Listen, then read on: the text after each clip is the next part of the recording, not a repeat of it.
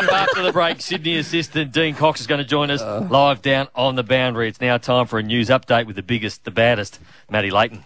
Thank you, Big Bad Brownie. Millions of Aussies will receive up to $500 in energy bill relief under a $1.5 billion package to be unveiled in the federal budget. Treasurer Jim Chalmers telling the ABC the size of the rebate will depend on where you live and how much states and territories contribute. More than 5.5 million households will get some assistance with their electricity bills, and around 1 million small businesses will be eligible as well. A suspected gunman is dead after killing at least 9 people at a busy shopping mall in Texas. The gunman was fatally shot by police after he began firing outside the centre north of Dallas. Our officer was at Allen Premium Outlets on an unrelated call.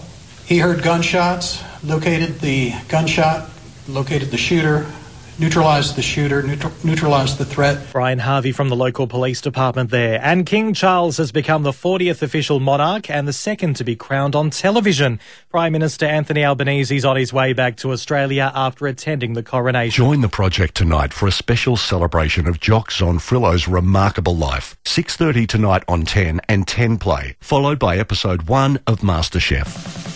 Right now at the MCG, it's 13 degrees with grey skies and showers on the cards this afternoon. We are counting down to the Magpies and Swans as Triple M rocks footy. This is the Sunday Rub for Ream Hot Water and McDonald's. Triple M rocks footy.